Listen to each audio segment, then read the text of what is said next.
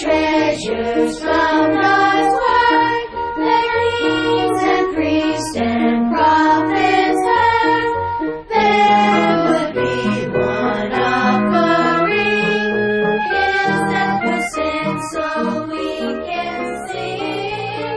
Hi, boys and girls, and welcome to Treasures from the Bible. I'm Peanut, and today we're going to be visiting a federal prison and learning about judgment. So grab a friend and get ready for another adventure in God's Word, the Bible. Jesus, Lamb of glory, love Moses' story, mystery of the prophets and songs, Christ the apostle's story. Honey, Yes, dear? I'm looking for those tan pants that my mother bought me a few years ago for my birthday. Oh, did you look in the closet? They might be hanging on one of the hangers. No, I've looked through all the hangers. You didn't wear them when you changed the oil in the car, did you? I wouldn't do that to a pair of pants that my mom bought me, hun. At least not until they were almost worn out. Then check the third drawer in the dresser. Okay, all right. I'm glad I found these. I found them, hon. Rudy, are you getting ready? Give me 2 minutes. Well, how do I look? You're more handsome than the day I married you. Are you referring to before or after I tripped and fell into that goldfish pond at our wedding reception? That made me love you even more. I like those pants. You should wear them more often. I'm ready. Grandma packed us a lunch to eat if we have to wait a while to get in. Chicken salad, your favorite. Thanks, Grandma. Oh, Duke, you can't go in the car this time. The prison officials wouldn't let you in. You don't have a social security card or a driver's license.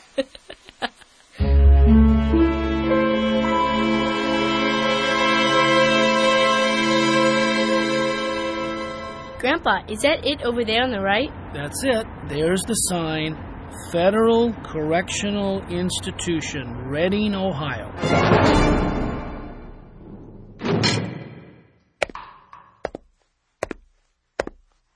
Michael Alexander, 1300-509.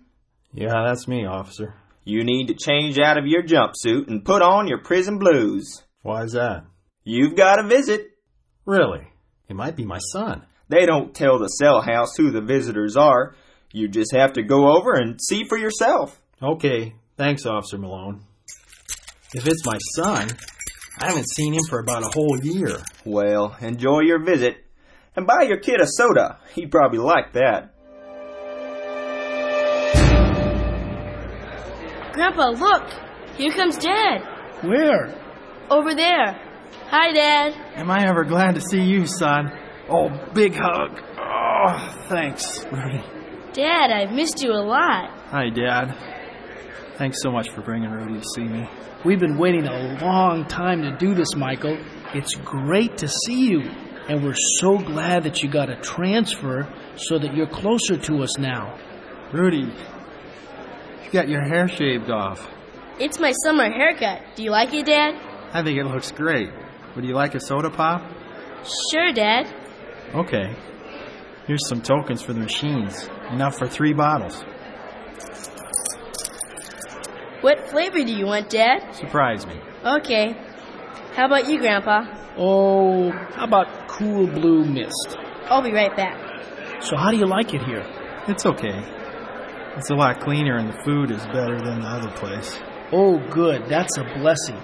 Things for us went pretty well. We only had about a half-hour wait, and I gave them my driver's license, and a uniformed officer frisked us. I guess to see if we had anything on us that we shouldn't. Here's our drinks. That was fast. Thanks, Rudy. Thank you, Rudy. Son, I wanted to tell you again that what I and your mother did was wrong. It was stealing other people's money. And I regret it every day. And because of it, I'm temporarily imprisoned. Your mother and I plan to pay back every penny.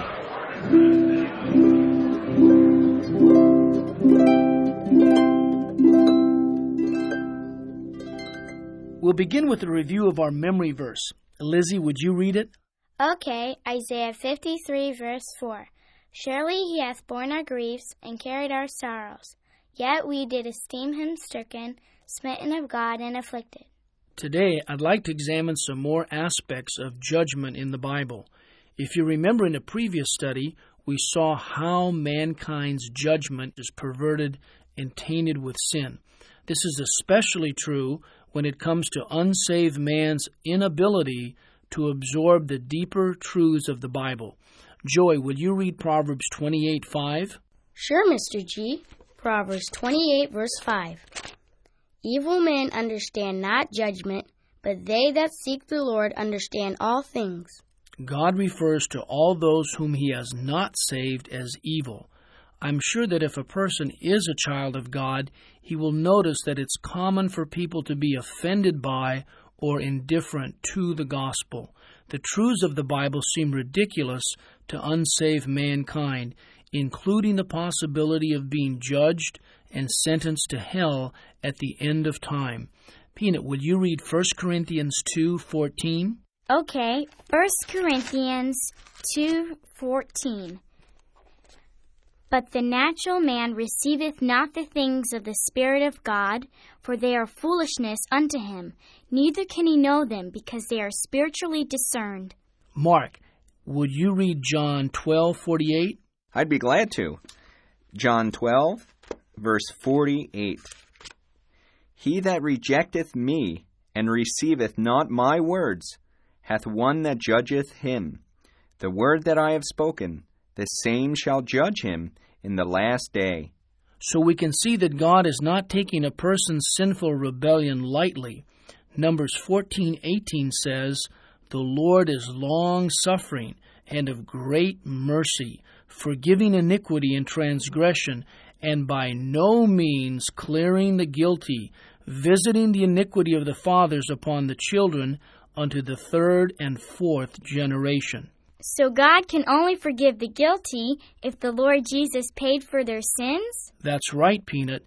Now, on the other hand, remember the second part of Proverbs 28:5 says, "But they that seek the Lord understand all things." What does it mean that they understand all things? Good question, Lizzie.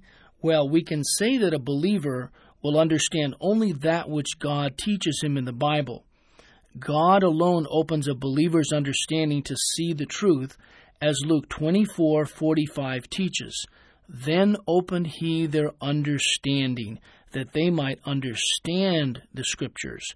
In another sense, all things is another way of referring to the Bible as a whole. And a believer does understand the Bible, although he may not understand everything in the Bible. Can you read 1 Corinthians 2:15 and 16, Lizzie? Sure, 1 Corinthians 2, verse 15 and 16. But he that is spiritual judgeth all things, yet he himself is judged of no man. For who hath known the mind of the Lord, that he may instruct him? But we have the mind of Christ. Grandpa, isn't a believer's new nature also more sensitive to right and wrong? That's a really good observation, Rudy, because it's true. We could also say that Christ is the believer's all. He is all we need. Peanut, will you review our memory verse for us, and then we'll listen to our hymn?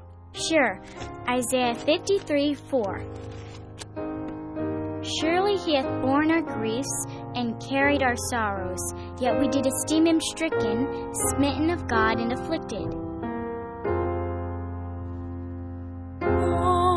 Holy Jesus, how hast thou offended, that men to judge thee hath in hate pretended, by foes derided,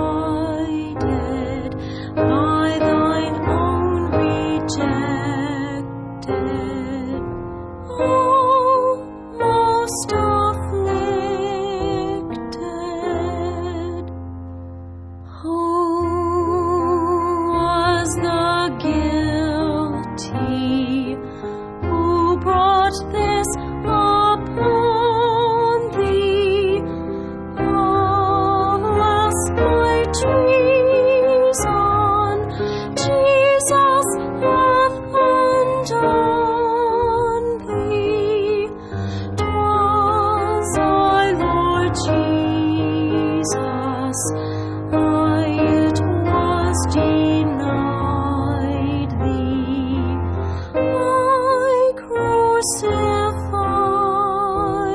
thee. Lo, the good shepherd for the sheep is offered. The slave hath sinned, and the Son hath suffered for man's atonement,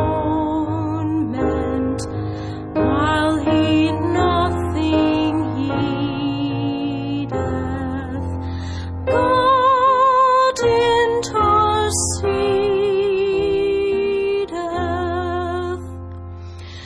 for me. Kind Jesus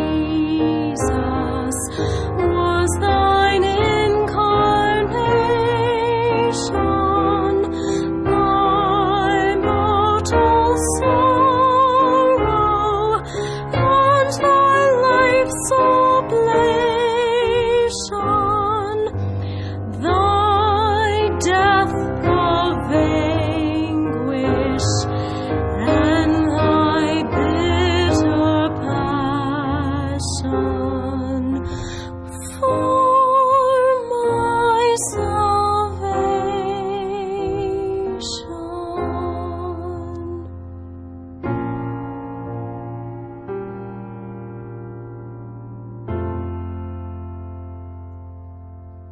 I also want us to look at a parable in Luke 18:1 through 8.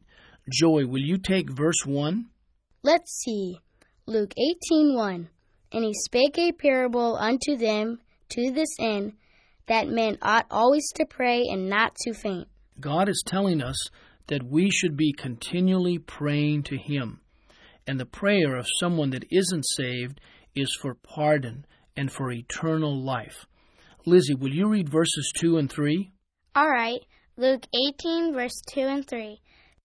Saying, there was in a city a judge, which feared not God, neither regarded man. And there was a widow in that city, and she came unto him, saying, avenge me of mine adversary. Peanut, can you take verses 4 and 5? Okay. Luke 18:4 through 5 says, and he would not for a while, but afterward he said within himself, though I fear not God, nor regard man, yet because this widow troubleth me, I will avenge her, lest by her continual coming she weary me. Mark, would you read verses 6 through 8? Of course. Luke 18:6 through 8. And the Lord said, hear what the unjust judge saith, and shall not God avenge his own elect, which cry day and night unto him? Though he bear long with them, I tell you that he will avenge them speedily. Nevertheless, when the Son of Man cometh, shall he find faith on the earth? I wonder why this lady was a widow. That's an interesting insight, Joey. We need to remember that Christ is giving us an example through this story. God uses the term widow, or a woman whose husband is dead, to describe those who are the elect of God.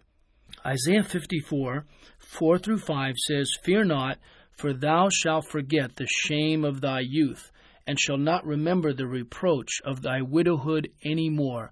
For thy Maker is thine husband, the Lord of hosts is his name, and thy Redeemer, the Holy One of Israel.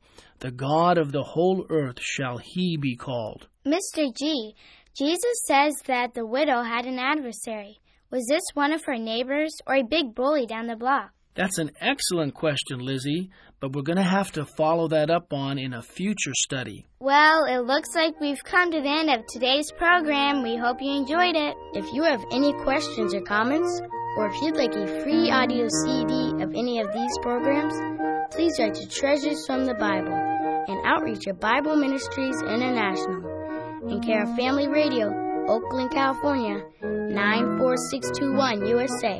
Today's program is number 069, A Prison Visit. May God richly bless you with his salvation. Thanks for listening, and be sure and tune in next week when we'll learn something new from the Bible. Bye.